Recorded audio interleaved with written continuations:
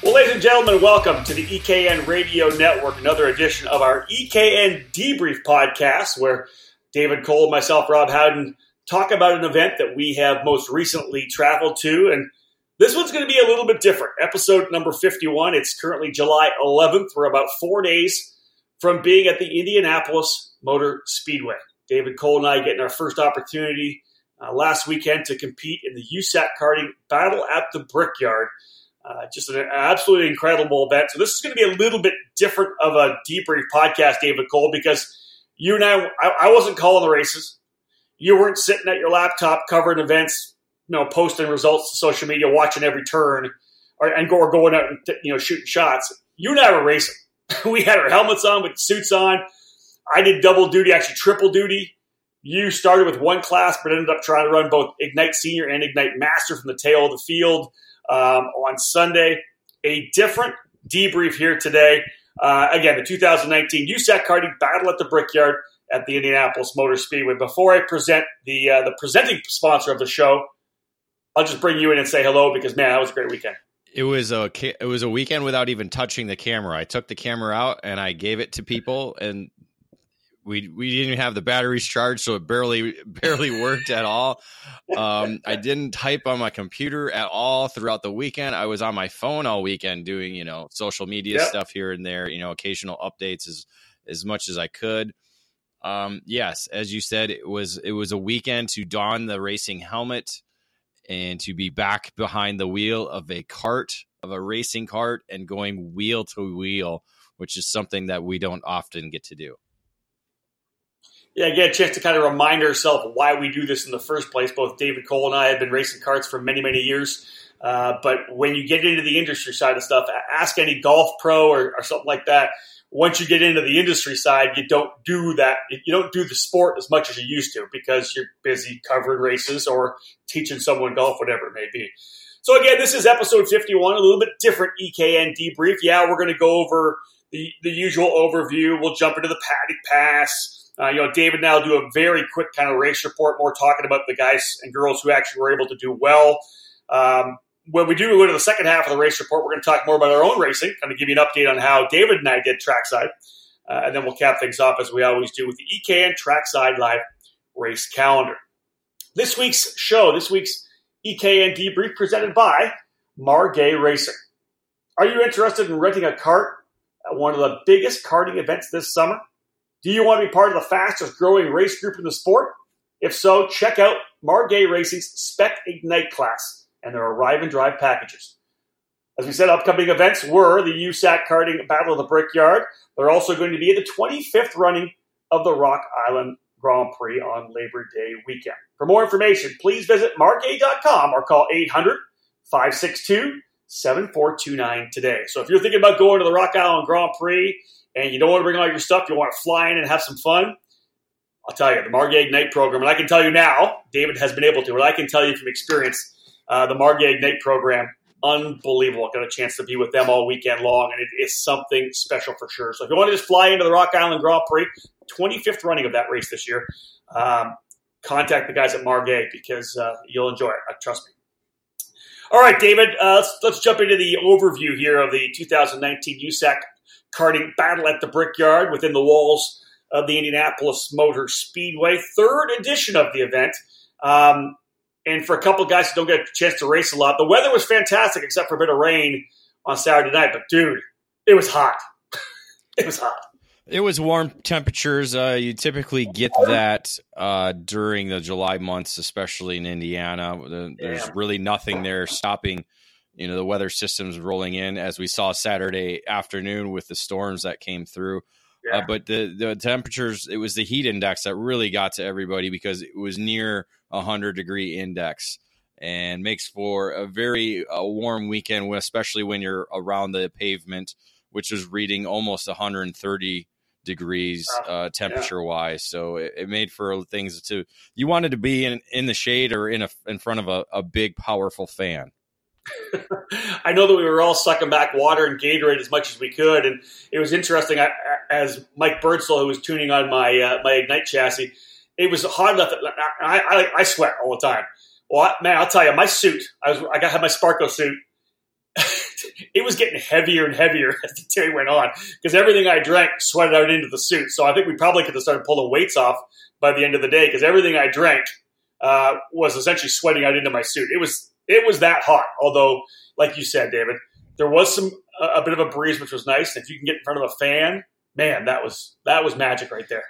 No doubt. Yeah, it's just, it's part of the summer months you have. It probably would have been a lot better to be at a beach, but with the way the weather, the way the weather was. But it was beach that's weather. The thing about racing is you can never predict what the weather's going to do or how it's going to affect the weekend outcome. And thankfully, as the storms did roll through Saturday afternoon, we had to cancel the rest of the weekend or the rest of the day, and USAC was able to put together the 8 of the 13 pre-finals on Sunday morning and 5-lap dashes, and then get all main events at their full 14-lap distance.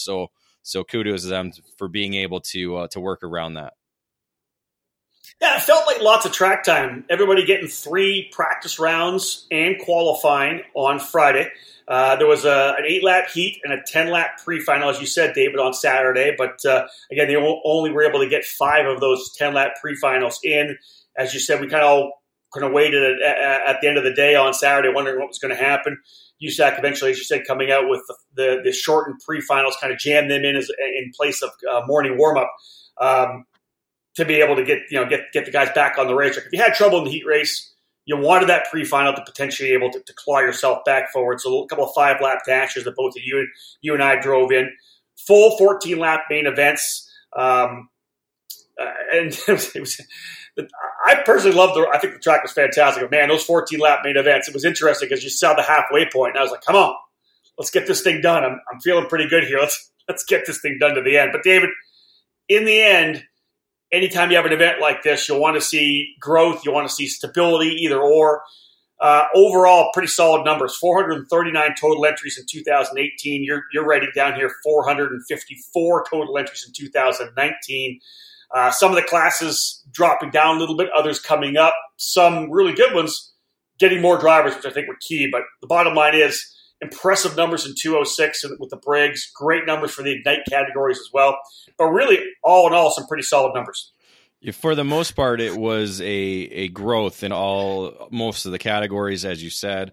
We had a couple that were down, maybe 1 or 2, but you had some new additions. You had Margay Ignite Jr. joining in. They had added 10. You had the KA100 Junior, that added 14. So new entries in those categories and new people to the event. And that's the great thing is in total, we had 4 junior classes. So it's great to have youth being part of it. And when I say youth, it's good to have the junior ages because it's a little bit of a safer run. Not if we start throwing in cadets, then it's going to take away from all the other categories we already have in the program, and then we're going to have to start shortening up things and situations like that. So, but overall, if you look at numbers, as you said, the 454, 66% of that was Briggs and Stratton classes. Yeah, well, it looks straight at the Briggs 206 medium and heavy, right? 62 in medium, 61 in heavy. You have to expect a lot of those guys doing double duty. But to go back really quickly, David, on your point about having maybe the cadet, micro, and mini categories, first and foremost, there's already not enough time in the day. They have enough classes as it is. I think we both agree on that. And number 2, the track, the nature of the racetrack being so wide open, so flat out, I think probably I don't think it's the right place to have those drivers in cadet, micro, and mini, or kid kart, whatever it may be. Also, I'm a firm believer in not having them there so that eventually they're going to desire to come, as opposed to they come for 4 or 5 years as a kid kart or a micro or a mini cadet class and then don't continue to come. I love the fact of having a couple of events that are for seniors only. Or, yeah, you're going to bring the juniors in. That's fine, too. But these young kids are going to now want and yearn and look forward to being part of the Battle of the Brickyard in the future. So I know Mike Burrell and USAC have said, you know what, that's not what we want to deal with. Juniors are enough. I love it. I think it's fantastic. What are your overall, looking at the numbers, David, is there maybe a class that you thought was awesome to see grow or whatever it may be? Well, one thing that was kind of interesting last year was the Honda senior category, the 125 shifter class. That was kind of like the stud category for shifter carts. But this year, everything moved over to the KZ category, which was essentially the same amount. They had 24 this year, where they had 23 in the Honda class last year. So those kind of swapped ends this year a little bit, which was kind of, was an interesting story because of the inclusion of the 175 engine package in that. Yeah, when we get into the race report, we'll talk more about that because it's kind of interesting the way that the fast guy was actually on a KZ, but had some issues with the engine. Everybody, guys were jumping over to the 175 because it was supposedly significantly faster, 2 to 3 or 4 miles an hour quicker in the trap there. Interesting. Very interesting the way the 175s and the KZs are kind of blending together. We're going to see how that plays out. But folks, this is episode... Oh, sorry, Dave, you're always cutting me off. It's kind of like the racetrack. Well, listen, that's because I'm the one that's quarterback of the show, and I got to make the call. All right. I figured we'd wait for the race report. No, you just no, David. No, David. I just handed it off to you. Go, run up the gut. What do you want to say? I was just going to add, because we were talking numbers again, I was just going to say that with the whole Margay Ignite program now having the 3 different categories, you have the senior, you have the masters, and then you add in the junior, 93 total entries with those 3 categories. So, and as you kind of talked about in your morning coffee the other day, nearly all of them were under the big Margay tent that was there at the north end of the paddock. I think probably 70 carts at least under that tent. With the whole crew of Margay and their mechanics and Keith and his whole staff, including the wives, making sure the food and everything like that was taken care of. But it's awesome, crazy to see how that number has grown in just the 3 years that they've been part of the Brickyard program. And think about it, David. You put another 365 days of Ignite growth because the Margay Ignite Spec program, it's obviously growing at the Audubon Country Club. There's other parts of the country now that are picking up this Ignite program. And as you said, there was 10 drivers, I believe, in the Ignite junior category. You got to believe it's going to be 20 or more next year, right? This program's continuing to grow. They have the slots here at the event. You got to think that they're going to be over 100 entries or more, maybe even 120 next year in Ignite at this race. It's a great program. I would say the triple number is going to be it. Yeah. Oh, now, David, can I cut the break now? I think that's all the things I kind of wanted to cover with the numbers. We'll get into more numbers about me being better than you later. Better and finishing worse. Just said better. I didn't say finishing position. I said better. Here we go. Ladies and gentlemen, we've got more about hashtag Rob Howden beat David Cole coming up a little bit later on. But this is episode number 51 of the EKN Debrief. We're talking about the USAC karting battle at the Brickyard. Stick with us. More to come. Hey everyone, this is Chris Wheeler from Bell Helmets. Bell Racing USA is now the official helmet of Superkarts USA. You can find our newest line of products such as the Carbon KC7 CMR, the only carbon fiber built helmet approved with a CMR rating in the entire world during the 2019 season by visiting PSL Karting on site at all SCUSA events. Check us out online, www.bellracing.com, or on social media by following @BellRacingHQ.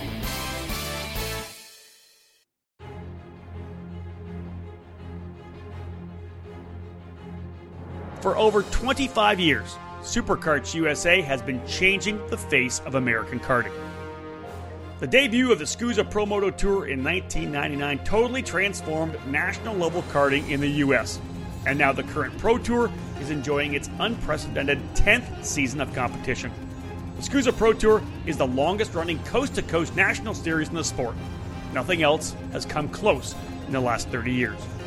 The Pro Tour is exciting, hardcore racing, but the foundation of Superkarts USA is its regional programs, and we welcome all racers to come experience our style of events. Our flagship region is the California Pro Kart Challenge, a 6-weekend series that races from April to September from Fontana to Monterey. The Texas Pro Kart Challenge is in its 8th season and is in the middle of an exciting 6-race, 3-weekend schedule that takes drivers to Denton, Amarillo, and Houston. And new for 2019 is the return of the Great Lakes Pro Kart Challenge, where SCUSA was born and raised. The series features 4 weekends at Newcastle, Norway, and Road America. We'd love to have you experience our product, and we hope to see you at a future SuperKarts USA event. To learn more, head to superkartsusa.com. You probably know Nitro Kart for making a class-leading cadet chassis, the kart that swept the 2018 SCUSA Supernats cadet divisions and has won scores of races and championships all over the country. But did you know that Nitro Kart offers a full range of karts, including a kid kart and a brand new full-size chassis? Now racers of all ages can enjoy the Nitro Kart advantage of premium components, superior performance, and a wide range of tunable handling. All 2019 Nitro Karts are in stock now, so call Nick Tucker at 704-818-7868 and order yours today. Hi, I'm Ashley Harrow, a multi-time international champion, but most kids know me as Coach. Under the tent, we aren't just friends. Everyone grows to become family. It all breaks down to 2 simple choices. You can either spend your time winning with us, or spend your time trying to beat us. Nitro Kart! Race one or chase one! Welcome back to episode 51 of the EKN Debrief here on the EKN Radio Network. My name is Rob Howden, joined as always by David Cole, getting ready to jump now into what will be our paddock pass section. Kind of a lot to talk about in regards to the event itself. This edition of the paddock pass presented by J3 Competition and CompKart. Since 2005, J3 Competition has captured major victories and championships on and off the racetrack, redefining the industry with each move. The company took its unparalleled knowledge and brand recognition and developed its own chassis line, the CompKart. The CIK FIA homologated brand has been winning ever since. Visit j3competition.com for more on the fastest growing line in the world. All right, David. Let's jump into the paddock pass now, as we kind of discuss what we saw for the track. I think the bottom line, I think you and I both kind of were. I know you were there last year with your dad. This was my first trip to the event itself. I've spent lots of time, of course, at the Indianapolis Motor Speedway with the Road to Indy, with IndyCar, whatever it may be. But again, as I wrote in the morning coffee, such a different experience for me. And I know that you can probably echo that. You worked for your dad last year. This time you were racing. It just felt like such a cool atmosphere, just an amazing atmosphere. And I think that's, for me, that the big takeaway was that. Just everybody was smiling and having a great time. And just, I think we all felt really fortunate and grateful to be able to be at IMS. That's the key to it, is being grateful and being able to have this opportunity to be racing at the Indianapolis Motor Speedway. Not everybody can say that. People who have raced in this event 3 years in a row now can say that for 3 straight years. You know, they've been here every year. And for, as you said, for us, it's the first time getting behind the wheel, racing around Indianapolis Motor Speedway, getting the lap. That's kind of, you know, as you kind of walked around Friday and talking with people, that's all everybody could talk about was getting to be part of the lap, the going around the 2.5 mile oval that is Indianapolis Motor Speedway, and being able to cross the bricks and just be where many of our racing heroes have been around for a number of years. Here's interesting, because at one point during the day before we did the lap, I was exhausted, and I'm like, you know what? Maybe I won't do the lap. It's no big deal. But then you and I lined up in our Common Eagles and cruised around. You had the GoPro, and then it started hitting me. You know, because like I said, I've done so much stuff. I've been part of the Indianapolis 500 with IndyCar Radio. I've been on PA before, but when you and I started rolling around there, it really started to sink in. Now, I wrote about this in the morning coffee. As you and I were side by side rolling across the yard of bricks, like, you know, I saw Jason Burgess waving the the flags, and I wanted to give him a high five. I could see Alicia there, and I didn't look down. Like, I didn't even see the bricks. I don't know if you did or not, but I did. I guess I was caught up in it and everything, and the twin checker from Jason and everything. I didn't even look down to see that I was crossing the bricks. I don't even think I remembered bumping over top. Well, I think because I have such a great camera experience that I was kind of, in the moment, but kind of out of it because I was trying to get the element of both of us crossing the line, crossing the bricks at the same time. Yeah. But so I was aware of where we were, but as you said, it's kind of hard to take it all in because we were going about 40 miles an hour. So it's a little quick, you're kind of trying to take that whole, because right away, like that's your first moment is going down that straightaway. And I think if we would have started on the, tell David, sorry. I think if we would have started on the back straightaway rather than jumping up onto the front straightaway right away and it's boom, you're there, because it's more of wanting to go down the front straightaway. I think more than anything other than around the oval, that's what you want to capture is going down the straightaway. So it grabs you right away and you're not quite in the moment until you get past, as you said, the yard of bricks and you're going right through turns 1 and 2 and you're like, oh shit, I'm on the Indianapolis Motor Speedway.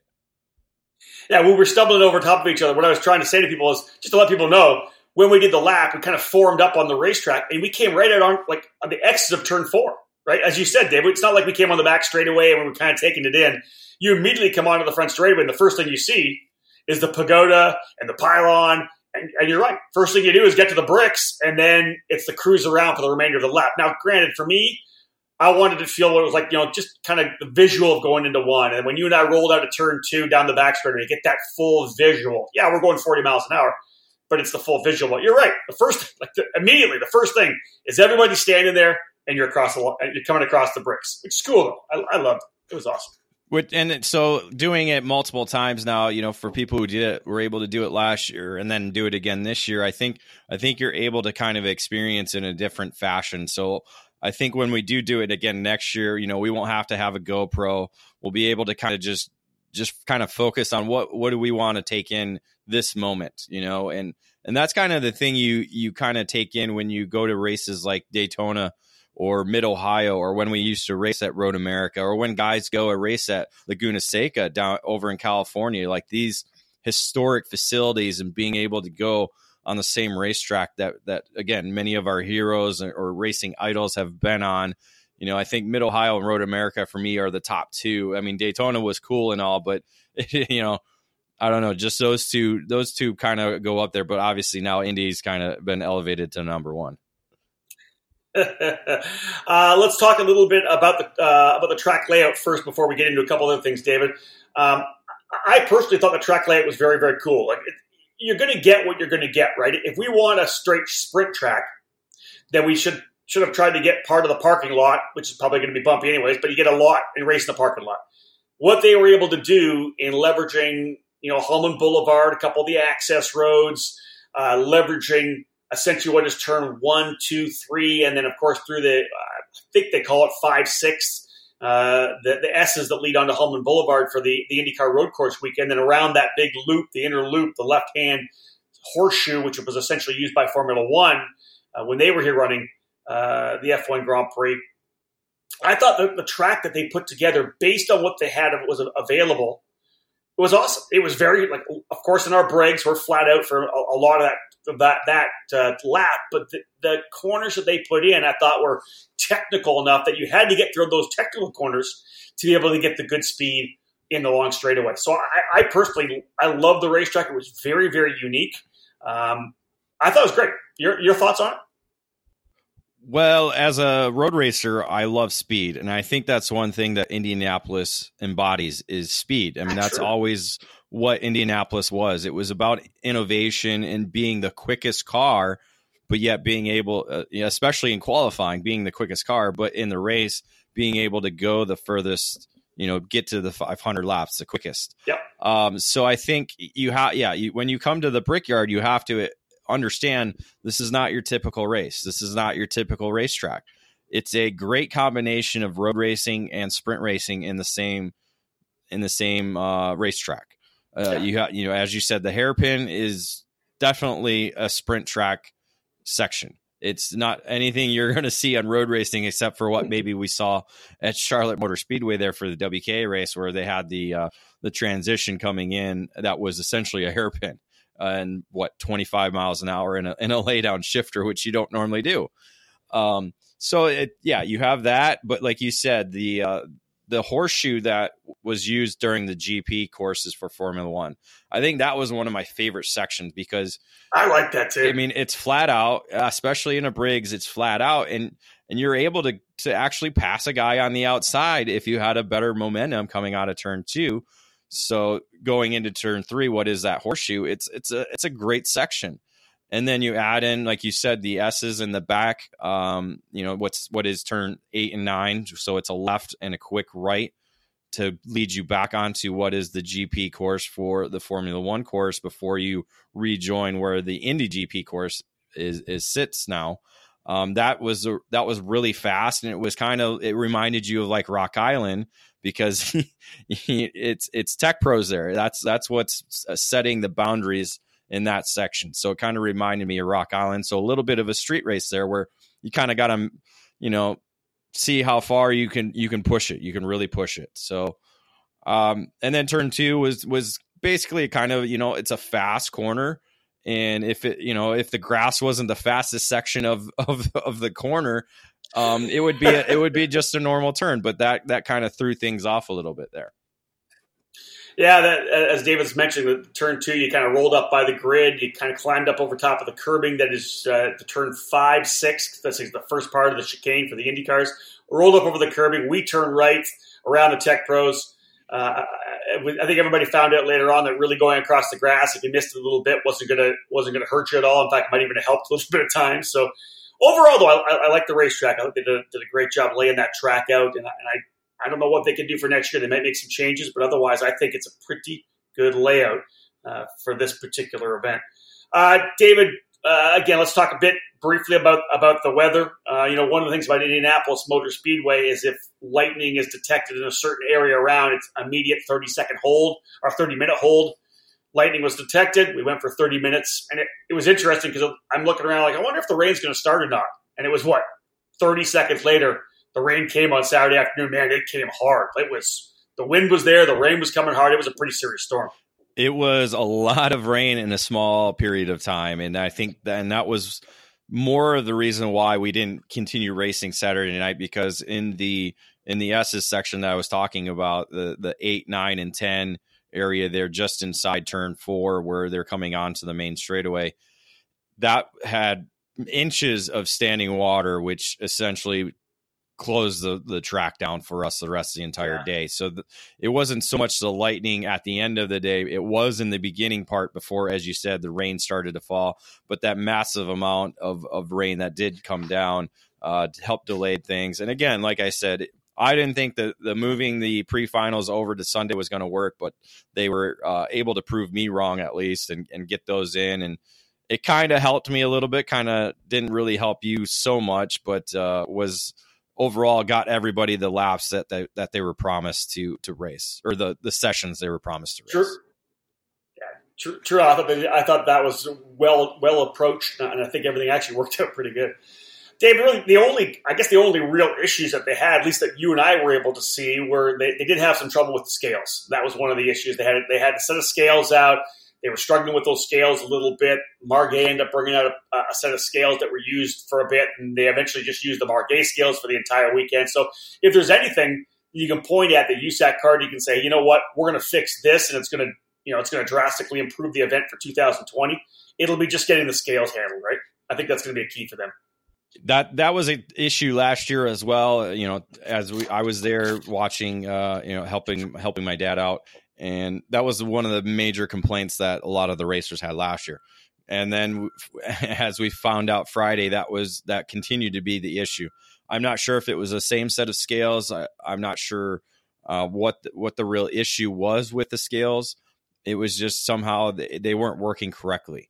And so that's something that they're definitely going to have to look at as one of the major aspects to change for 2020. There's a couple other little things that I think that they could work on, but again, it's gotten to that third year. So now you're kind of like going into your fourth, it's kind of like, okay, what are some major things we need to look at to improve it? Because it's kind of been the same the last 3 years where not much has changed. And I don't think they need to change things. I think they just kind of need to pinpoint some aspects of the race to kind of make sure. What's that? Fine tuning some stuff. Some fine tuning some stuff.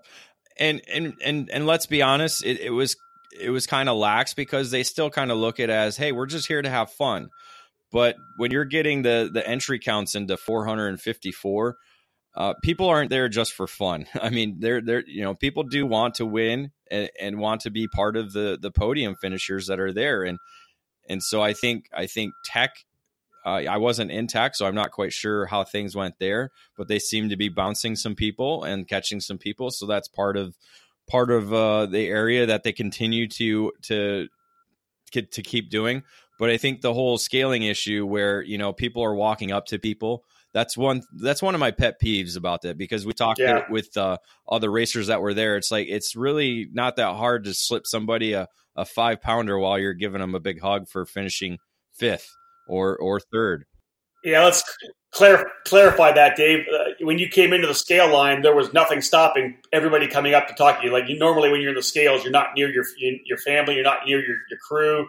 Essentially, the crew was walking right through. There was no fencing that blocked off anyone from being in the scale. So you're right. Somebody could easily come in and have dropped a socket or something in your helmet because there was just absolutely they didn't cordon off it at all, right? Yeah, and I think that's something they need to look at. And I'm trying to think of the other thing I was going to mention, and I can't think of it right now. So maybe we'll just write about it and what we'll be doing from the tower. Yeah, if it comes back up, you never know, Dave. There's still time. David, we talked about the atmosphere. One of the, I think, really interesting things, and we kind of dropped that term, America's largest club race, because it just seemed like there were so many people there that it wasn't all about going to a big national. Yeah, there were some couple big trailers there. Obviously, some big teams: Margay, Comet, DRT, Top Kart, Trinity Karting was there as well.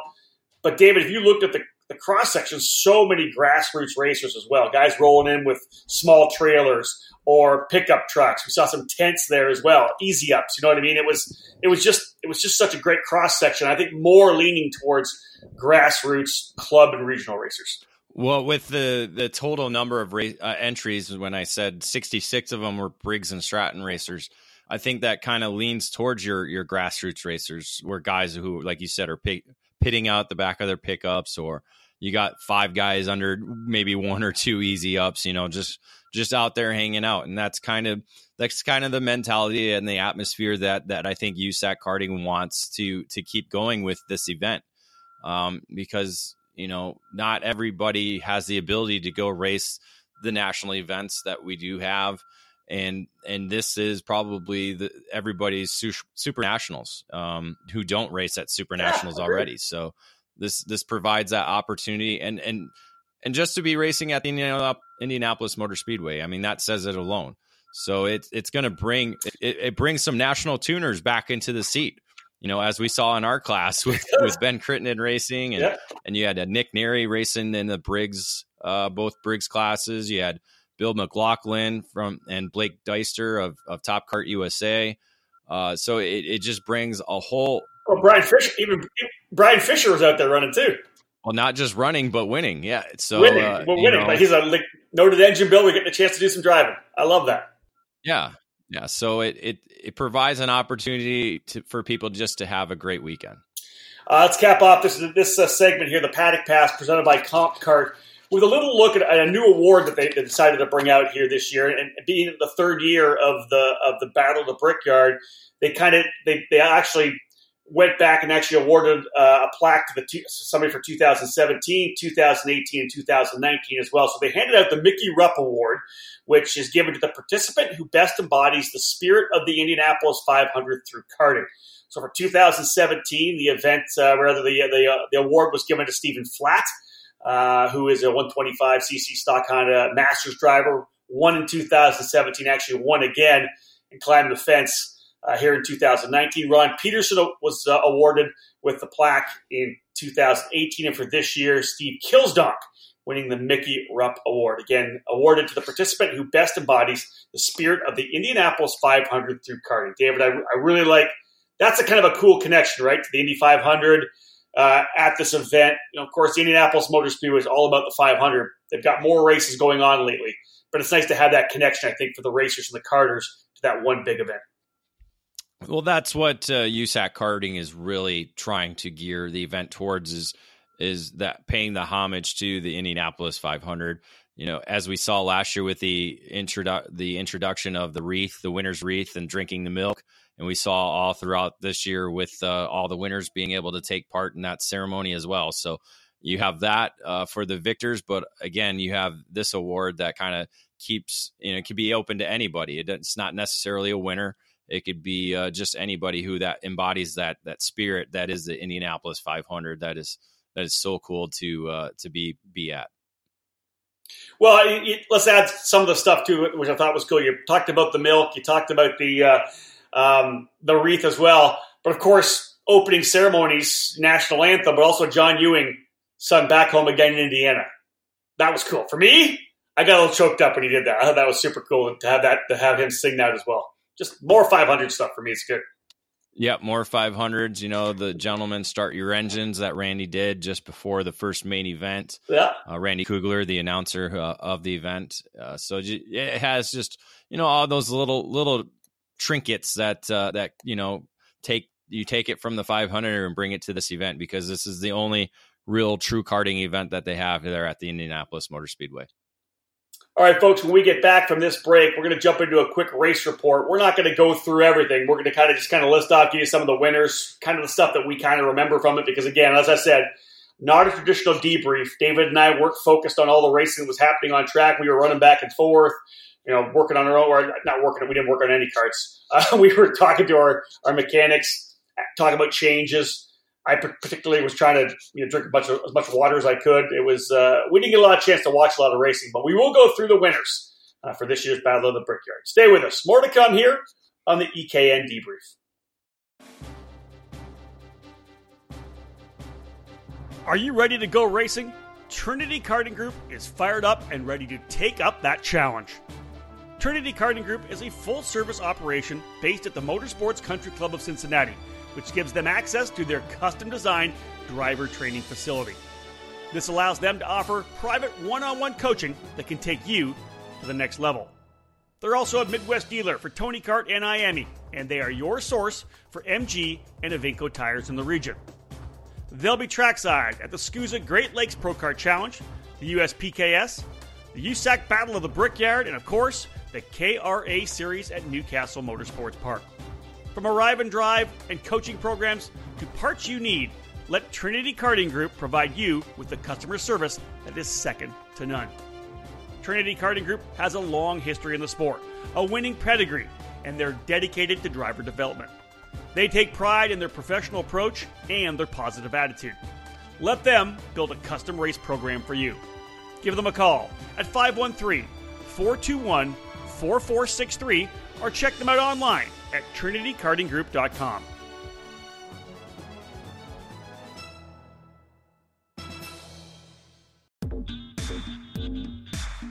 The shift is on to a new brand and a new way of thinking. Mad Old Nut Racing and Croc Promotion USA are focused on changing the paradigm when it comes to race teams in this sport. And the goal is to support dedicated young racers by giving them the tools and opportunities to succeed. Originally born as Mad Croc, the new branding is Croc Promotion, and Armando Fellini's product continues its dedication to quality and innovation. Croc Promotion USA is the American importer and distributor, and Mad Old Nut Racing is the official race team. We're ready to attack in 2019, and our race results speak for themselves. AJ Myers swept the first 4 Winter Series shifter kart races of the year, and Andrew Bedozo continues to assert himself as an emerging player. Croc Promotion has momentum. Dedicated and talented young drivers, supported and mentored by team owners who know business and who are passionate about karting. That's Croc Promotion USA. That's Mad Old Nut Racing. Search for us on social media and give us a follow.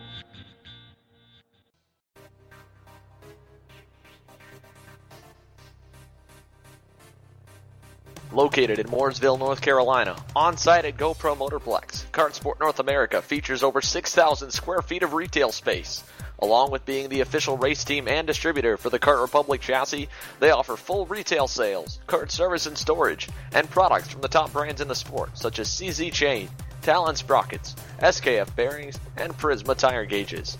If you want to take your racing to the next level, they also offer driver training and coaching programs available trackside at GoPro Motorplex. They have a massive inventory, so head to their online store at kartsportna.com to get same-day shipping of the parts and components that you need.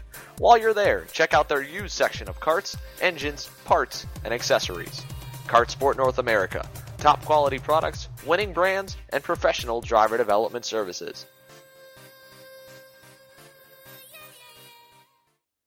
Welcome back to the EKN Radio Network, episode 51 of the EKN Debrief. We're talking about the USAC karting battle at the Brickyard.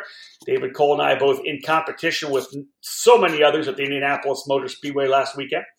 This edition of the Race Report presented by the Alan Rudolph Racing Academy. If you want to improve your results, it's time for professional instruction and coaching at the Alan Rudolph Racing Academy.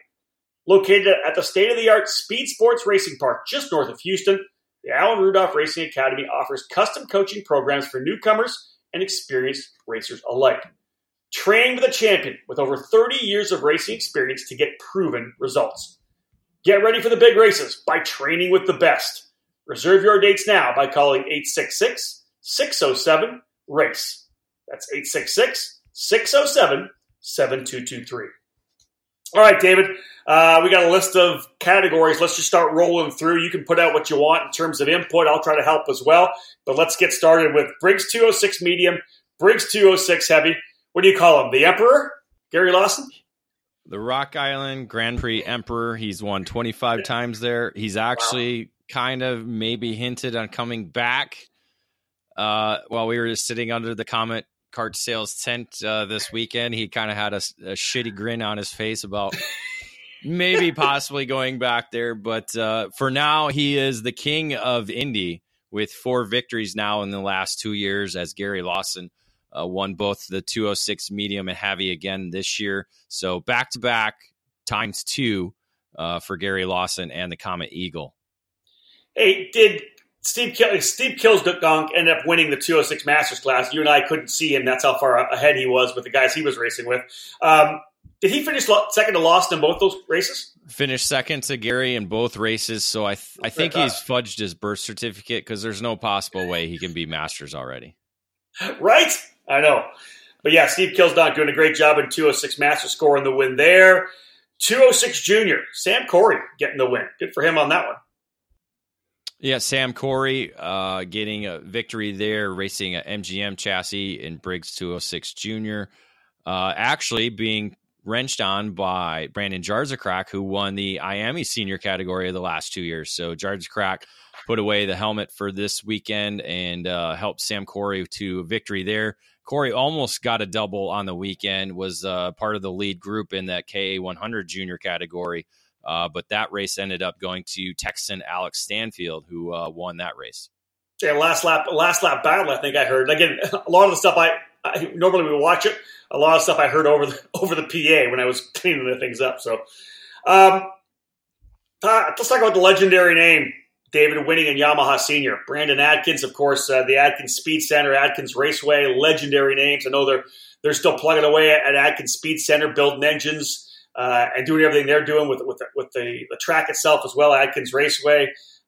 Just great to see them continuing to keep that name alive. But Brandon, as we know, champion racer for many, many years. He comes in and wins at IMS in Yamaha Senior.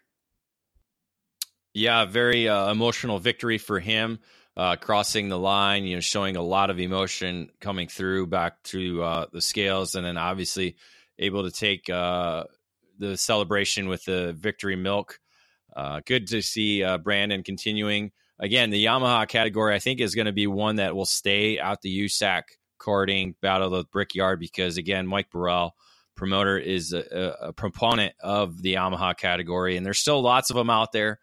But, again, this year they dropped to just the Yamaha Senior category, but still continued to run the Yamaha Masters, which was won by Mike Welsh, and continued with Yamaha Junior, which was won by Adam Maxwell. Maxwell keeping it a top kart 3 straight for Top Kart as Caden Wharf was not able to compete this weekend. So Adam Maxwell took the reins and scored victory in that category. Let's talk a little bit about shifters, David. And you brought up the KZ category and the fact that there was a number of drivers that were on KZs. I think a couple of the top guys on the Medina. There was a number of guys that jumped with the IAME SSC 175cc engine. Of course, we're seeing that in the Midwest with the SCUSA Great Lakes Pro Kart Challenge. Rory Vanderster, I think, was actually quickest for most of the weekend, I think, right, in his KZ and his Medina. Guys were jumping over. Some guys decided to park their KZs and started at the tail. They started at the tail of the field in the pre-final. I think Josh Lane was one of the guys that went to the IAME 175. But in the end, Race Liberante coming through with the win in the KZ category.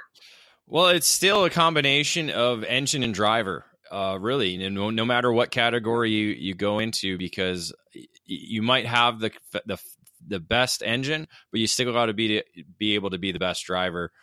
So yeah, as you said, I think Lane was one of them that switched over before the main event even. So after the pre-final, decided to change over and came from dead last to, I believe, 4th, where he finished. But again, a great driver, as Josh is. He was able to do that, but not quite enough to be able to keep up with Race Liberante, who was really fast all weekend long, racing under the Hardin Motorsports Group tent aboard his comp kart. But Hardin Motorsports Group got sweep of the podium with Devin Hardin-Smith, a former winner, last year's shifter kart winner, and I believe the year before that was the 80cc shifter kart winner. So he had two bricks going in, but came up one spot short, and then Evan Batt rounded out the podium in that category. So 175s across the board on the podium, but again, as you said, the KZ might have been the optimal engine to have, as Rory Vanderster showed, until he had issues with his power plant. And of course, that's a discussion for another podcast, KZ and how the 175 could even blend together, right? Well, let's just say it's going to be a discussion online until Rock Island comes around, because what's going to happen there? Is it just going to be KZ, or are they introducing the 175 there? And then what are we going to do next year for Battle of the Brickyard as well, too? Yeah, you're right. In the KZ Masters category, Lance Lane with a big win. He always seems to come out and get the job done. Of course, Josh's dad, Lance, multi-time race winner at the Rock and a winner at the Battle of the Brickyard and KZ Masters. The stock Honda 125, Jared Howerton scoring in the senior category. Stephen Flatt coming back, David, to get another win, his second brick. There's a guy that absolutely loves the Indianapolis 500, loves the Indianapolis Motor Speedway, and was super stoked after he was able to win, and was climbing the fence after he drank the milk. So it was cool to see Steven get another win in 125cc Masters, in stock Honda Masters class. Yeah, Lane was able to win that category last year, but obviously moved over the KZ class and won that category. So Lane's got 2 bricks now of his own. Stephen Flatt is now a 2-time winner, as you said, winning in 2017. So again, really cool to see the shift karts there, and watching them, it really makes me almost want to try it next year. I mean, does it really? It's going to be kind of a big jump going from the Briggs to a shifter, but road racing, that shifter karts were one of my favorite categories to be part of, and I don't know, it's just we got 365 days to talk about it and think about it. But it might not be a smart move to do it, but if anything, maybe just for a practice session, just to see what it's like out there. Just gonna say that there's no way I would be able to handle a full race weekend, I think, but man, I would love to drive that track for one session in a shifter. Oh my God, that'd be fun. I think it'd be a blast. All right, David, let's quickly go into the IAME categories, IAME Senior and IAME Masters. Talk a little bit about the IAME Senior race. I didn't get a chance to see it. I just heard a little bit about it. Well, it was really pretty chaotic throughout the weekend, because there really wasn't any clear-cut driver that was able to stand out throughout the weekend. You had both Bailiff brothers with Finnegan and Gavin up there battling with Nicholas Terlecki, with Ben Varner from Michigan, and a number of Brad Britton and a number of other drivers that were in the hunt all weekend long. But in the end, Nicholas Terlecki, just now turned 14, I believe, last month, racing in the senior category, was able to score the victory aboard his Franklin Merlin kart. And I believe Finnegan's rounded out the podium in that class. So pretty cool weekend in that class. Both the Bayless, Gavin and Finnegan, you think? All right, good stuff. One of the races we actually did get a chance to watch because, number one, because your dad was in it. Also, it was the last race of the day. We were kind of cleaned up and wrapped up. We walked out to watch it. So the last race of the entire weekend was the Miami Masters, and it was actually a damn-ass good battle for the lead. It was super fun to watch. Yeah, Austin Queen and Brian Fisher were 1-2 throughout the 14-lap race. And as Brian kind of mentioned in his post, it was great, clean racing. The two, respected each other, gave each other room, but it was really tight fight for the victory. But the Fish ended up claiming the victory in that one. Yeah, it was again just really good to watch. As you said, from what we could see on track, racing was absolutely fantastic. Now, just grabbed up Race Monitor real quick, David. As you said, Nicholas Terlecki getting the win. Ben Varner actually got second in the IME senior category. Gavin Bailiff was third, Finnegan Bailiff was fourth, and Matthew Mockaby rounding out the top five. All right, let's cap things off. You already talked about K100 Jr. and the win from Alex Stanfield, so let's wrap it up then, David, with the Margay Ignite category, senior, master, and junior. Of course, I raced in masters. You jumped at the tail of the field. You jumped into Chris Wheeler's cart after he had hurt his ribs. You started at the tail of the field in the pre-final. For senior, started at the tail of the race in masters. Didn't quite get the results you wanted, but in the Ignite senior category, just some really, really good racing. You throw Gabby Chavez in there. You throw Colin Daly, who grabs the show cart. That was that check-in. He ends up racing and being up front to start as well. But in the end, Colin Warren, who's obviously one of the top four-cycle drivers in the country, coming away with a big victory. Yeah, I wasn't able to watch the main event, but the racing and the heat race and the pre-final were really exciting to watch. And you almost thought, Chavez and Daly were going to be the guys to beat. Jordan Bernlohr was there as well too, but that's true. Yep. But Warren was able to shine, coming up with the last lap pass to be able to score the victory. I did talk to Gabby Chavez afterwards, and his call was they made a move. He changed the gear.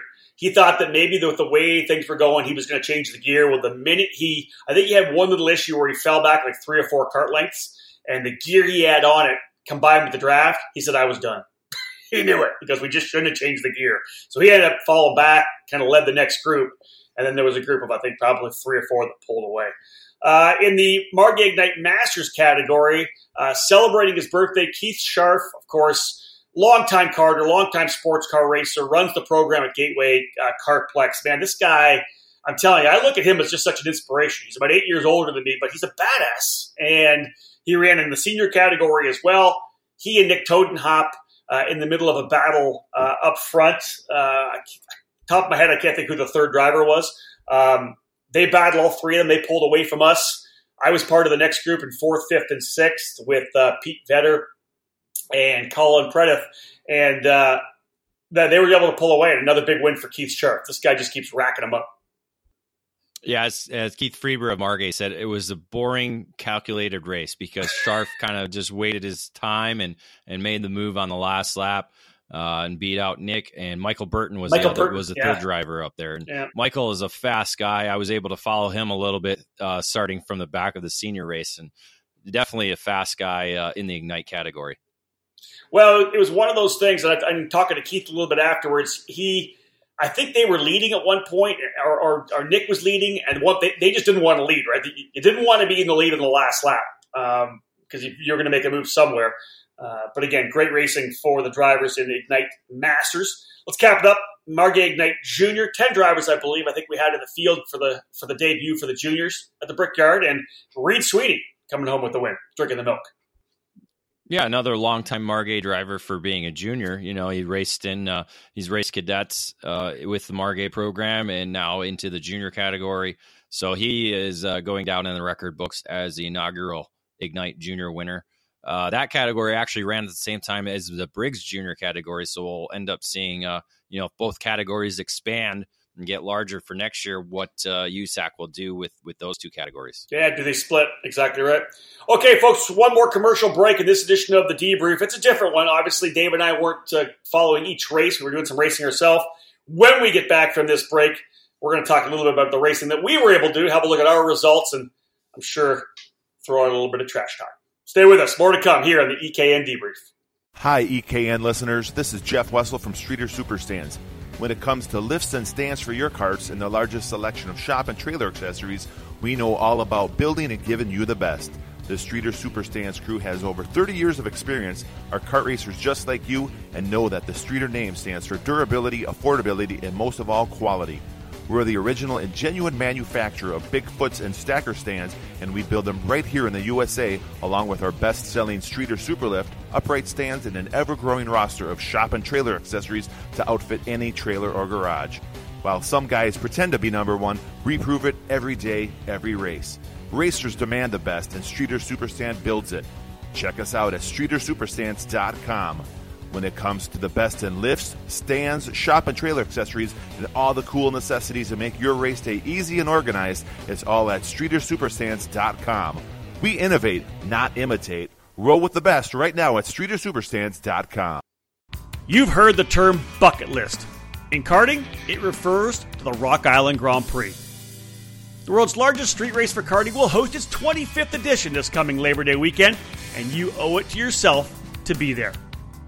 The Rock Island Grand Prix lands on the weekend of August 30 and September 1, and everyone in the Mississippi River City is ready to welcome grassroots racers as well as some of the best shifter kart drivers from North America to their home race. A total of 17 race groups are set to tackle the city streets of Rock Island, Illinois over 2 full days of exciting competition. The volunteer-based committee and their passionate crew turns their streets into a racing festival overnight as drivers compete for the coveted Rock Trophy.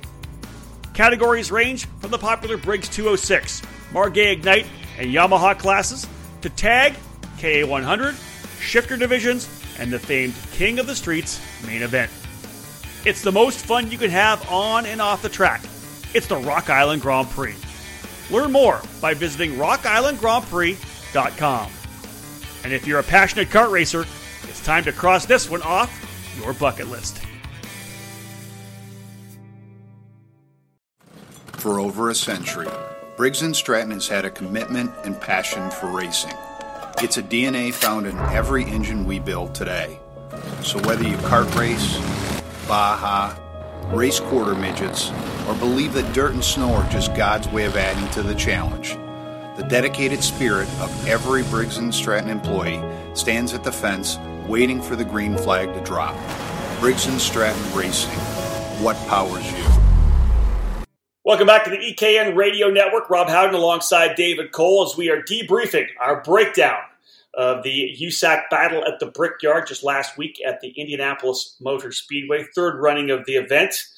This particular segment right now, we'll start off with our final kind of segment of the race report brought to you by the Alan Rudolph Racing Academy. David Cole, let's you and I talk about our racing. First and foremost, I raced at the Challenge of the Americas finale at Sonoma. Andy Saisman gave me a Burrell to run. I ran the new VLR, the Rock VLR 100. It was awesome, but I didn't do a lot of racing. I was kind of rusty.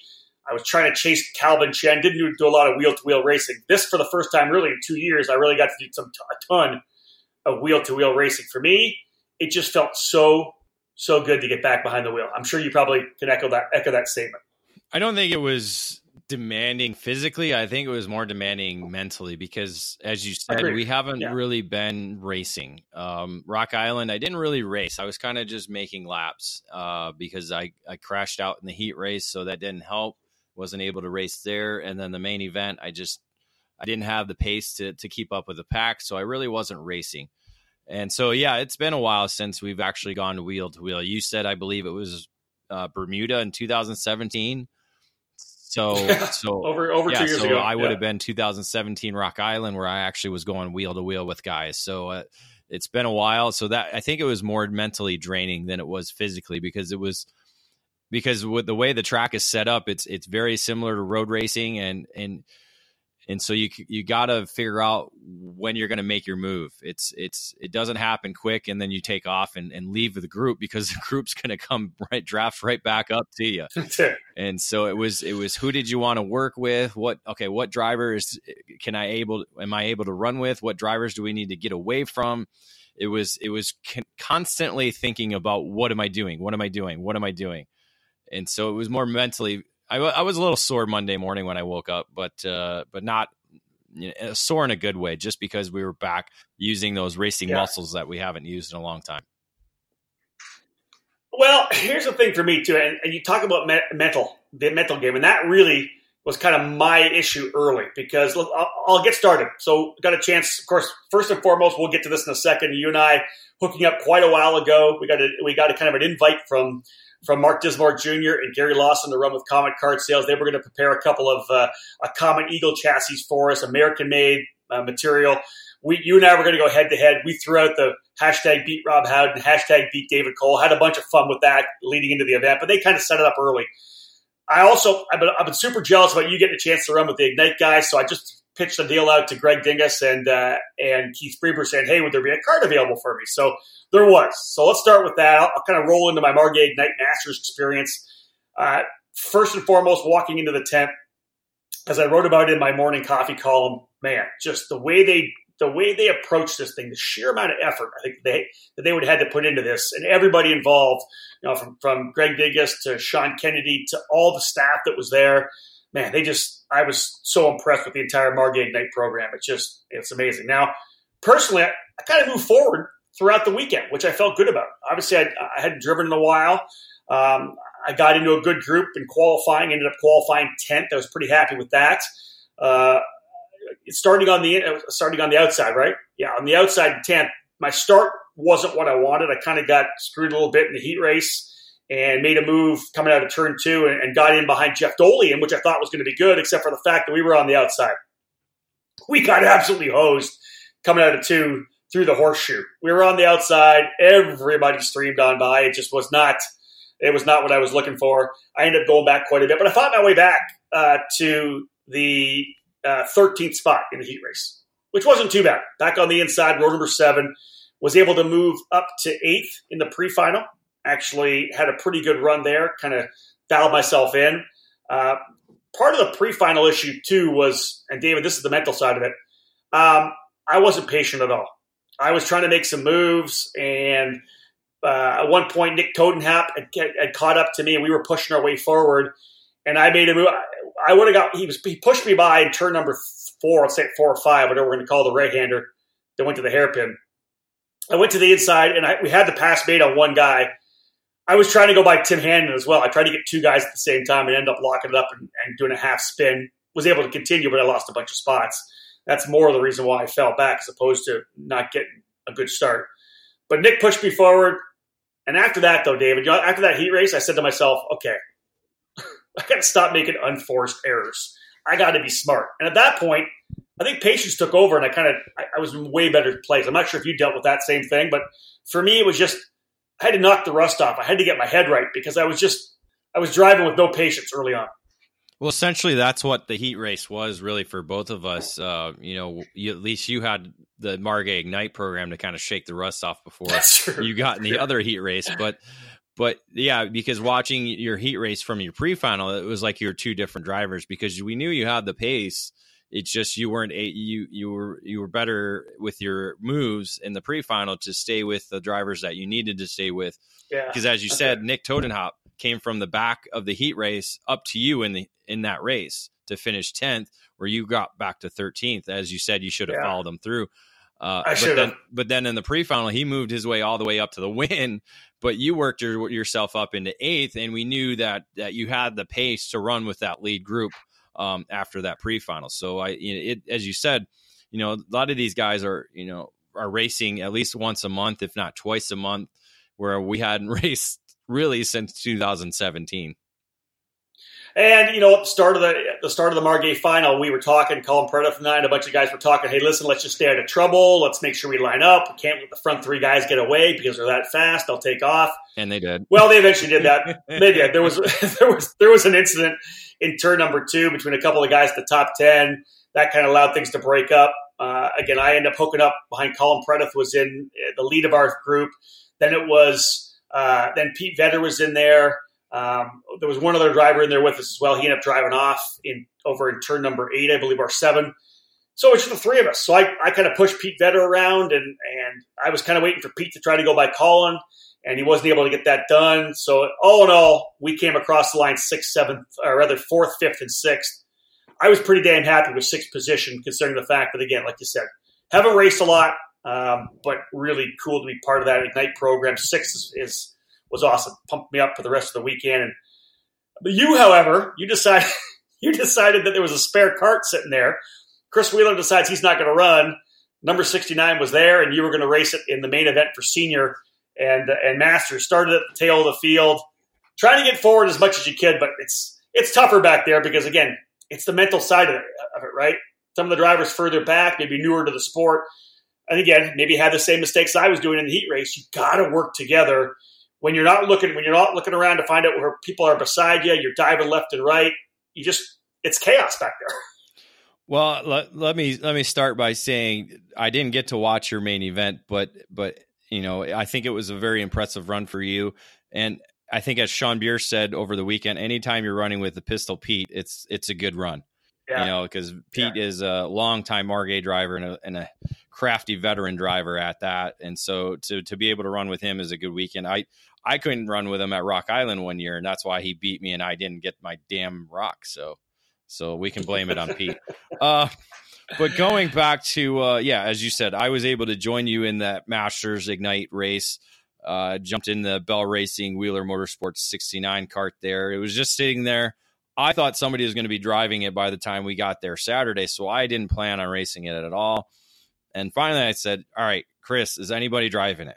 And he said, nope, you want it, it's yours. So I set aside the idea of just racing it for the main event on Sunday. That way it didn't mess with what we were trying to do. I was trying to do with Comet because I really wanted to improve my position in that cart. And then I could use those races as just warm-ups for the rest, because I would have been sitting there Sunday doing nothing for hours. True. For hours. So we were able to jump in. I did a warm-up lap because they did have the warm-up session Sunday morning, and it was just that, a lap. So got to at least understand what the cart did in the first, in the actual corners that we were going to go around. Not really at full pace, right. But it was good to get out there and at least understand what kind of padding we needed to get myself in the seat without sliding back and forth. But yeah, as you said, getting your way through the field was not a really easy feat to do. I think it was easier in the Masters category because back there's a wide range of experience. And so my lap times were very, close to yours, not quite what your lap pace was at, but I think I could have got close to that with a few more sessions. But I was able to kind of pick off a bunch of carts early, and then I got mixed up in a group, and one driver just had kind of a brain fade, and two carts got together in front of me. I had nowhere to go, and boom, I was into the side pods of one of the other carts. Got up to the 16th position. So starting 30th got to 16th before the halfway point. I really thought I was going to get my over-under on number of carts I was going to pass on the two races. All right, we also ran the senior category. Do you want to give an update there? Or is it pretty much the same as the Masters class? Yeah, senior category, I started 52nd, which just in that was really cool just to be part of right? 52 carts going in. And I was really impressed with how they got through turn 2. Obviously some guys getting sideways and a little loose and through the grass. So that was expected, but it was the chaos that happened after the hairpin that just, I knew was going to happen. And there was nothing you can do about it because you had nowhere to go but forward. And there were carts literally 5 wide and everybody going for the same part of the real estate.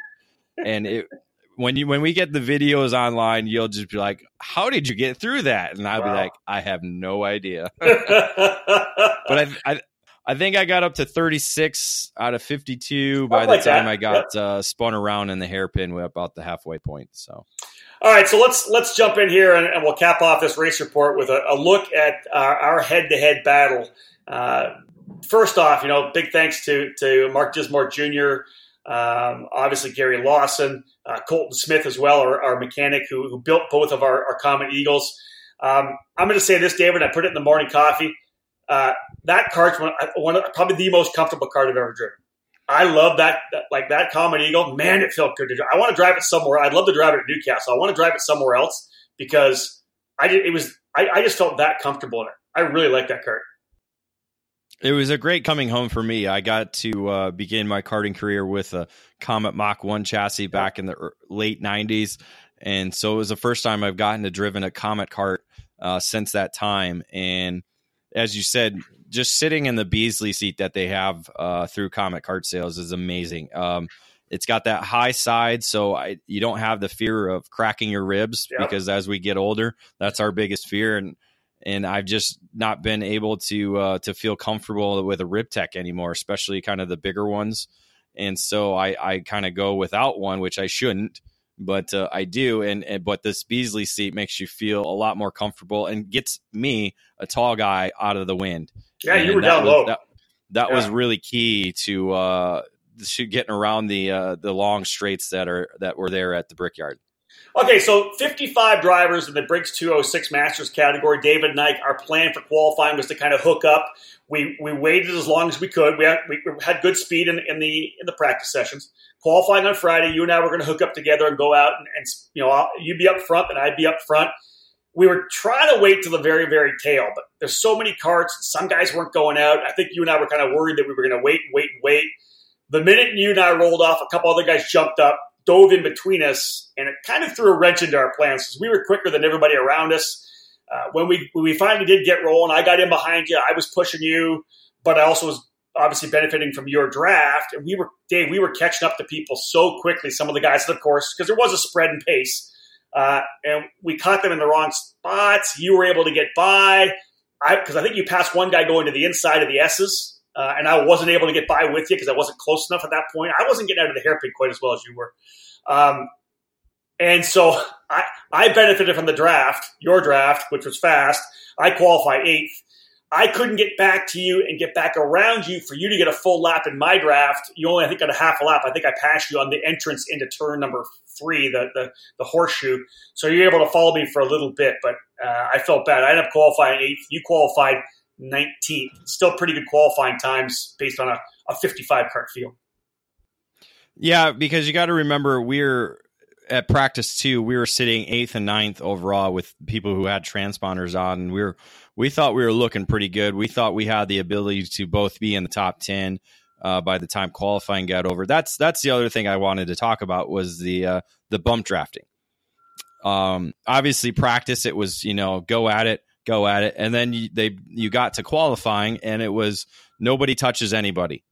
And so that was kind of the mindset that we were like, okay, we just have to work together and stay in each other's drafts to be able to get in that top 10. Well, you were, as you said, you got the benefit of it because of the way that we got kind of shuffled apart. I didn't get the benefit. So I was 19th, yet knowing I had the ability to be in the top 10.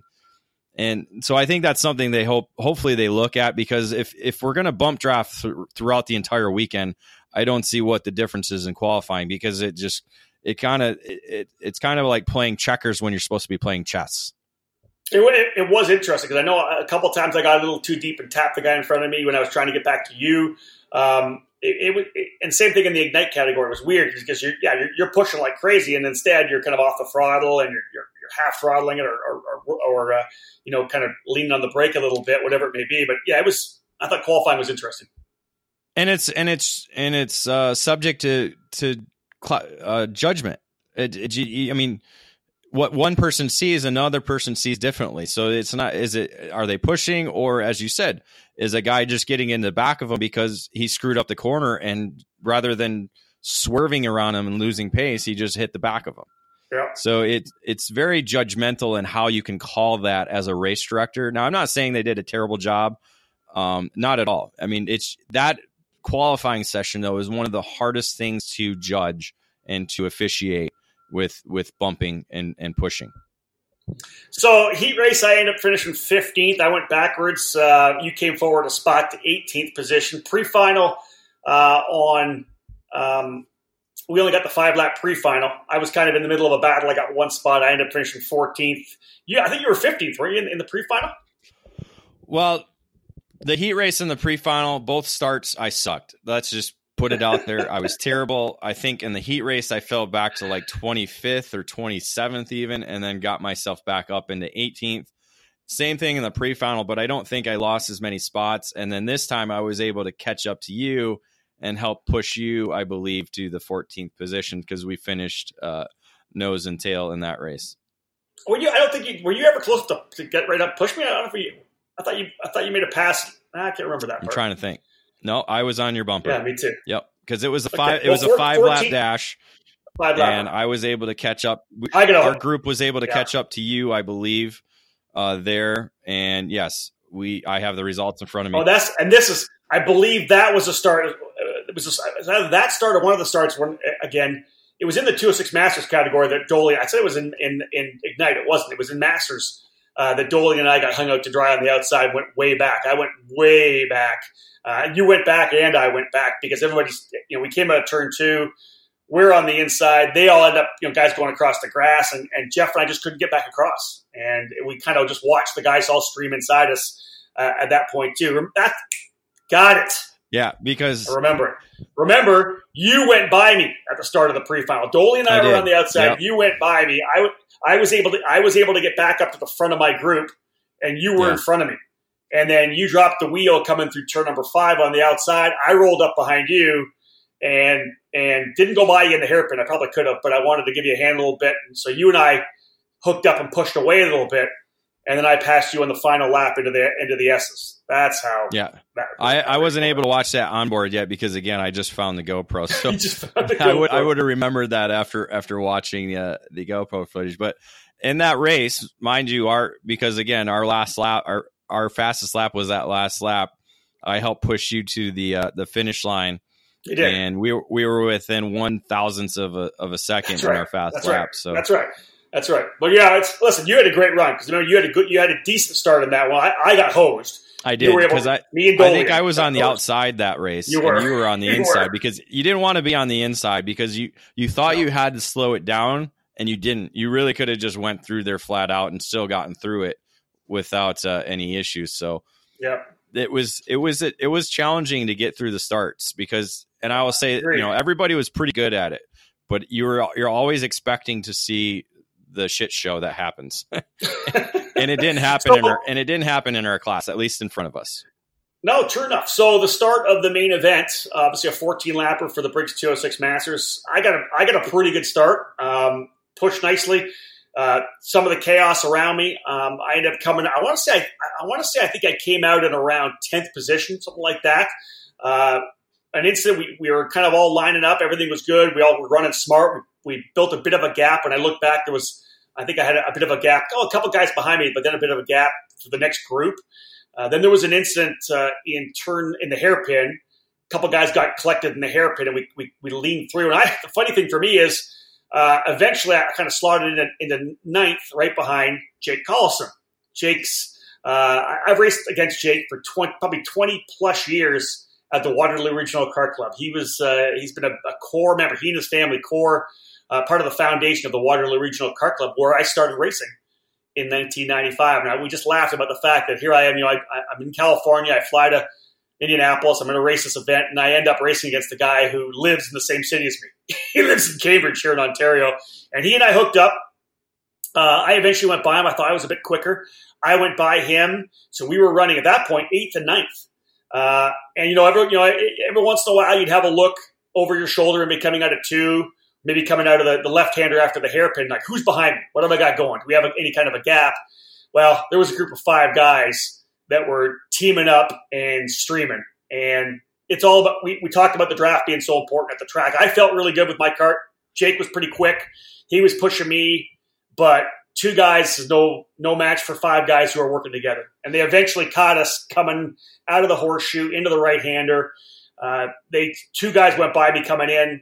I kind of got a little contact. I ended up going, I think, probably 2 wheels off and kind of high-centered a bit on the exit. I came back on behind Jake, and Jake just looked at me and shrugged his shoulders. There's nothing he could do because they had passed him on the entrance into the horseshoe. He knew I was screwed at that point. So fell back. He and I kind of hooked up again at the end, 11th and 12th. I wasn't in a position to make a move, but I ended up finishing 12th position. So for me, I didn't get a chance to see you, but you were obviously embroiled in your own battle and scraps yourself. Got into a couple of, you'll talk about the issue you had to deal with, which is crazy. But for me, pretty happy coming home with a 12th, although I would have liked to have had the 8th. But 8th, I think, would have been maybe quite a bit more happy. Yeah, I think to be in contention for a top 10 finish in a 55 kart field, I think it's pretty respectable for not racing in 2 years. It was really a solid run for you. And as you said, I think if either of our karts were in a better capable hands, it probably would have had the ability to win without a doubt. True enough. So, okay, let's talk about your race, because obviously you're behind me at the start. Talk about the chaos you had to deal with, which was kind of crappy. Yeah, I think it was one of my better starts. I think having those 2 races beforehand kind of helped gain my momentum, my confidence a little bit more. So I kind of got through that turn 2 complex a little bit quicker. A little bit of an issue, I believe, at the hairpin. And I saw your group. You had your group in front of me. I was sitting 15th on the second lap, and a kart decided to fall off a little bit, and we caught him. And then he kind of screwed me up going in through turn 3, my favorite corner, and a couple of karts pushed him past me. So I was like sitting 16th or something like that. And we get through the hairpin, and we're going down the access road. I can't remember the name of the street now, but it goes to that, as you said, that fast, flat out right-hander. And as we're getting to the apex, he raises his hand and his engine shuts off or shuts down or some type of malfunction with it. And behind me, fuel pump, I think. Behind me, I have 10 karts pushing me through the corner. So my philosophy was to get off of it, try not to kill him, try not to kill me, waving my hands frantically like a schoolgirl. Just get off me, leave me alone.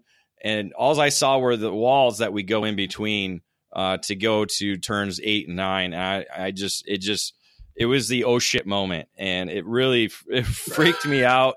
It doesn't look as bad on the video now that I've watched it, but it was still tight. Again, you got 10 guys pushing you through the corner, and it was very hectic, and it just flat out corner to fill people in. Flat out corner. That's probably for us the bumpiest part of the racetrack, right? We're like our karts.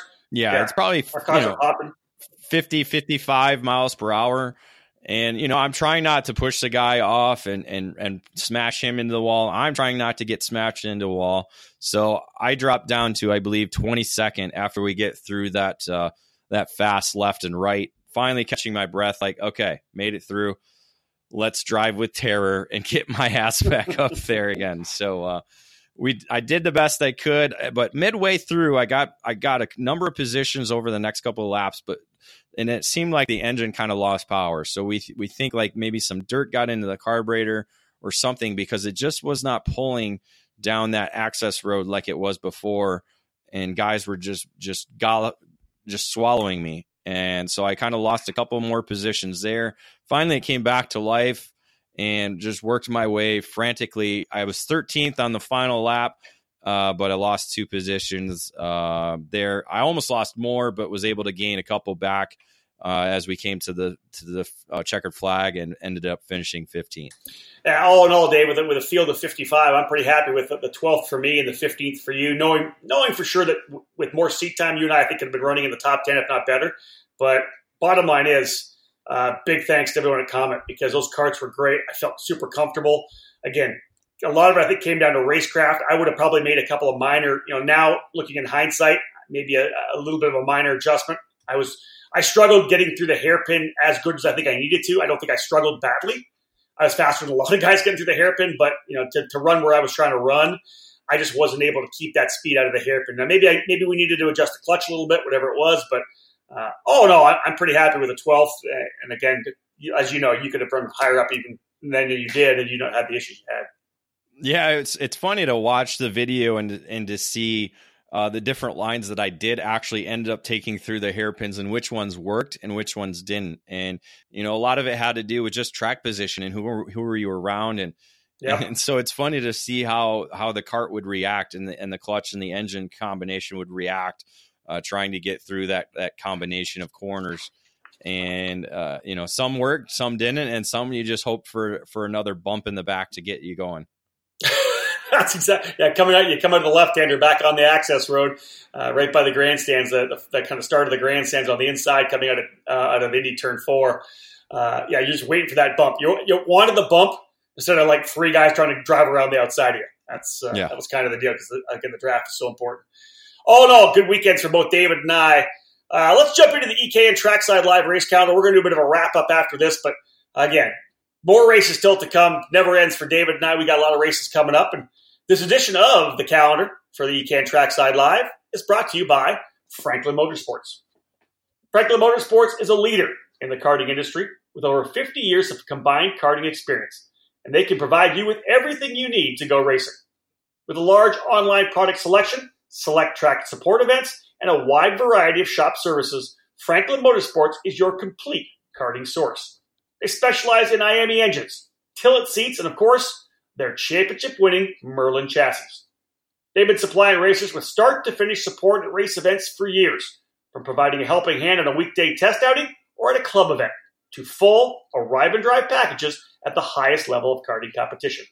For all things karting, visit franklinkart.com. All right, David, no rest for the wicked. I'm actually heading, as soon as we're done the podcast here, I'm heading into Toronto for the IndyCar race. But after that, home for 3 days, and I'm off with my helmet again, thankfully, to the Texas Pro Kart Challenge event, rounds number 3 and 4 at the Amarillo Kart Circuit in Amarillo, Texas. It's going to be running in the 206 Masters class. And on Friday night, Mark French and I, man in the grill, as we've got a complimentary barbecue for all the drivers coming to Amarillo. Drivers, family, crew, everybody's going to enjoy some good old cooking from Rob Howden. But I think it's more so who are you racing with that weekend that's really going to help you in your racecraft. Well, I got to find out. I don't think the entries are still coming in. We're still a ways away, and you know how people enter nowadays. It takes them forever. No, I meant the team. I meant the team. Oh, yes. Well, first of all, here's the deal. If I don't get enough guys in 206 Masters, I may just run 206 Senior. We'll see. But yes, I'm racing with Alan Rudolph with Speed Sports Racing Academy. Or Speed Sports Racing Park and the Alan Rudolph Racing Academy. For the first time in 25 years, I get a chance to actually have Alan Rudolph, to a certain extent, as my coach on a Burrell. I'm pretty happy. Well, hopefully, his knowledge will help you. It'll sink in. It'll stay with you for a year. So that way, when we go back to the Brickyard, you're able to race for the podium. That's true. And again, Alan offered up the Burrell. It's one of his school carts from the school, which is great. So you'll see more coverage on that when we do get to Texas. Weekend after that, again, I'm back on. I think I'm at Mid-Ohio with IndyCar, David. But you are off to your first of 3 trips this year to Newcastle? 4. I just counted. Yeah, 4. Because we have United States Pro Kart Series coming up. That, as you said, July 26, 27, 28. Yeah. That finale will be at Newcastle. We also have Summer Nationals, which will be coming up 2 weeks after that. That'll be our next EKN Trackside Live event, August 9, 10, and 11. SCUSA Pro Tour will be closing out their season there with the Summer Nationals. But you add in the WK Manufacturers Cup Series going to Newcastle, and then you throw in the Cup Karts North America Grand Nationals 3 that we will be going head-to-head in again. So 4 trips to Newcastle this year. You and I will probably be banging out another This Week in Karting pretty soon, David, but now we're talking about the Summer Nats. One quick little bit of news that came out. They actually elected to kind of revise that racetrack, right? They came out with a brand new racetrack they called the Super Mile. They're actually going to, I think they're adding the technical part back in. Is that indeed the case? That's the case. All right, we'll talk more about that later. All right, David, let's wrap up this EKN debrief. A little bit different, as you and I talk a lot about our own racing. We didn't get a chance to really follow the racing as we normally do. Let's wrap things up. 4th USAC Battle of the Brickyard. It will not be the same weekend because NASCAR is invading the Indianapolis Motor Speedway to run their July 4th event. The rumor is potentially 2 weeks later. I like that. I can make that date open. And I think hopefully the rest of the karting community will kind of work around that because, again, we want as many racers to be part of that program, especially grassroots. So all the different tracks throughout the Midwest, the East Coast, and even West Coast guys who are interested in heading out and racing again inside the Indianapolis Motor Speedway. Just something that you can only say you've ever done if you've done it. It's a bucket list race for sure. Like, come on. It's just, I really wanted to do it, but I think once I got there, once we got into it, it was just, it became, I don't want to say I was emotional about it, but it was just, there was emotion of being there and being part of the event. Did you feel the same way? Well, yeah, we had our struggles, but you're leaving happy because we're racing at the Indianapolis Motor Speedway. Yeah. And if you don't set your bar high, it helps. And we never do, right? So, okay, provided the weekend's open for us next year, you and I are going for sure. The difference is what are we going to race? I'm not. So I kept saying that I wouldn't that I did too many races, right? Because I was in my vintage cart as well. I drove my 1992 Margay Expert 2 that Mike Birdsell built for me. So I did a couple sessions in that. I almost want to do double duty again. I think double duty is the way to go because it provides, especially in the Briggs category, it provides you that extra track time to get comfortable, understand working with who you want to work with and stuff like that. I don't think we're necessarily able to do, I mean, maybe we can do a heavy and a Masters. I think that would probably work the best. That way you're in the same cart because for you, it was probably a little bit of a bit of a challenge going from the Ignite to the Comet because you had to go from tent to tent. So that was a little bit, that and the heat kind of, it didn't help. I need to get into better shape, that's for sure. And I was going back and forth between different tires as well, which is one of the things, of course. But all these tag guys keep talking crap to us that we can't handle it. So that's why I almost think, maybe a tag Masters race, maybe we do a Briggs Masters and a tag Masters. Well, I'm hitting the gym then for that. If I'm going tag racing, I got to hit the gym. No doubt. I thought you did the hashtag beat Dave Cole. And you've done that now. I hit the gym hard to hashtag beat David Cole, which I hashtag did. But seriously, I want to be in even better shape next year. I got to lose another 10 pounds and get in better shape. That's my call.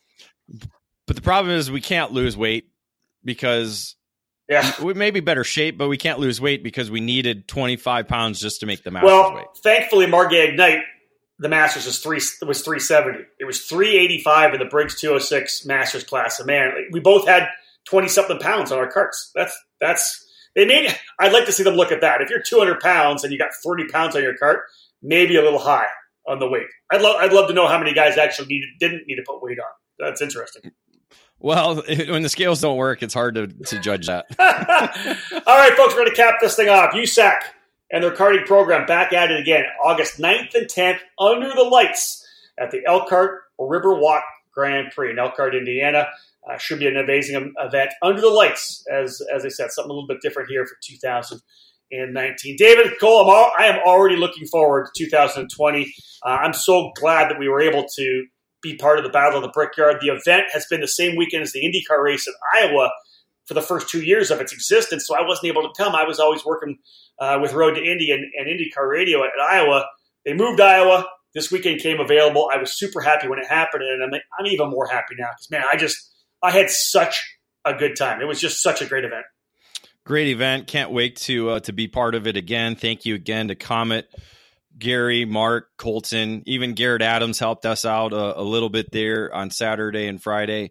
Thank you again to Chris Wheeler, Margay Racing, everybody under that tent for allowing us to be part of that as well, too.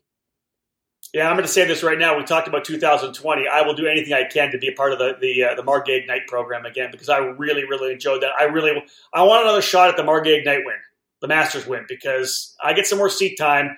We got some good speed.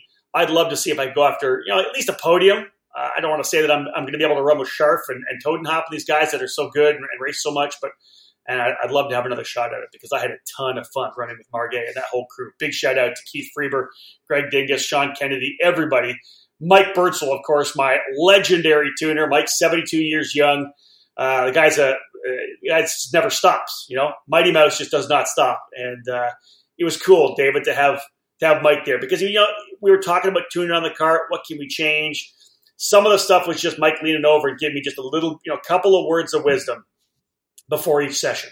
And it was, it's not something I'll ever forget. It's very cool. You just needed a couple mile story and you'll be good to go. All right, folks, we are done. This is it for this edition of the EKN Debrief. The Battle of the Brickyard was an awesome one. If you didn't go in the first 3 editions, I tell you this right now, it's a bucket list. Put it on your schedule for 2020. On behalf of David Cole, my name's Rob Howden. Bye for now.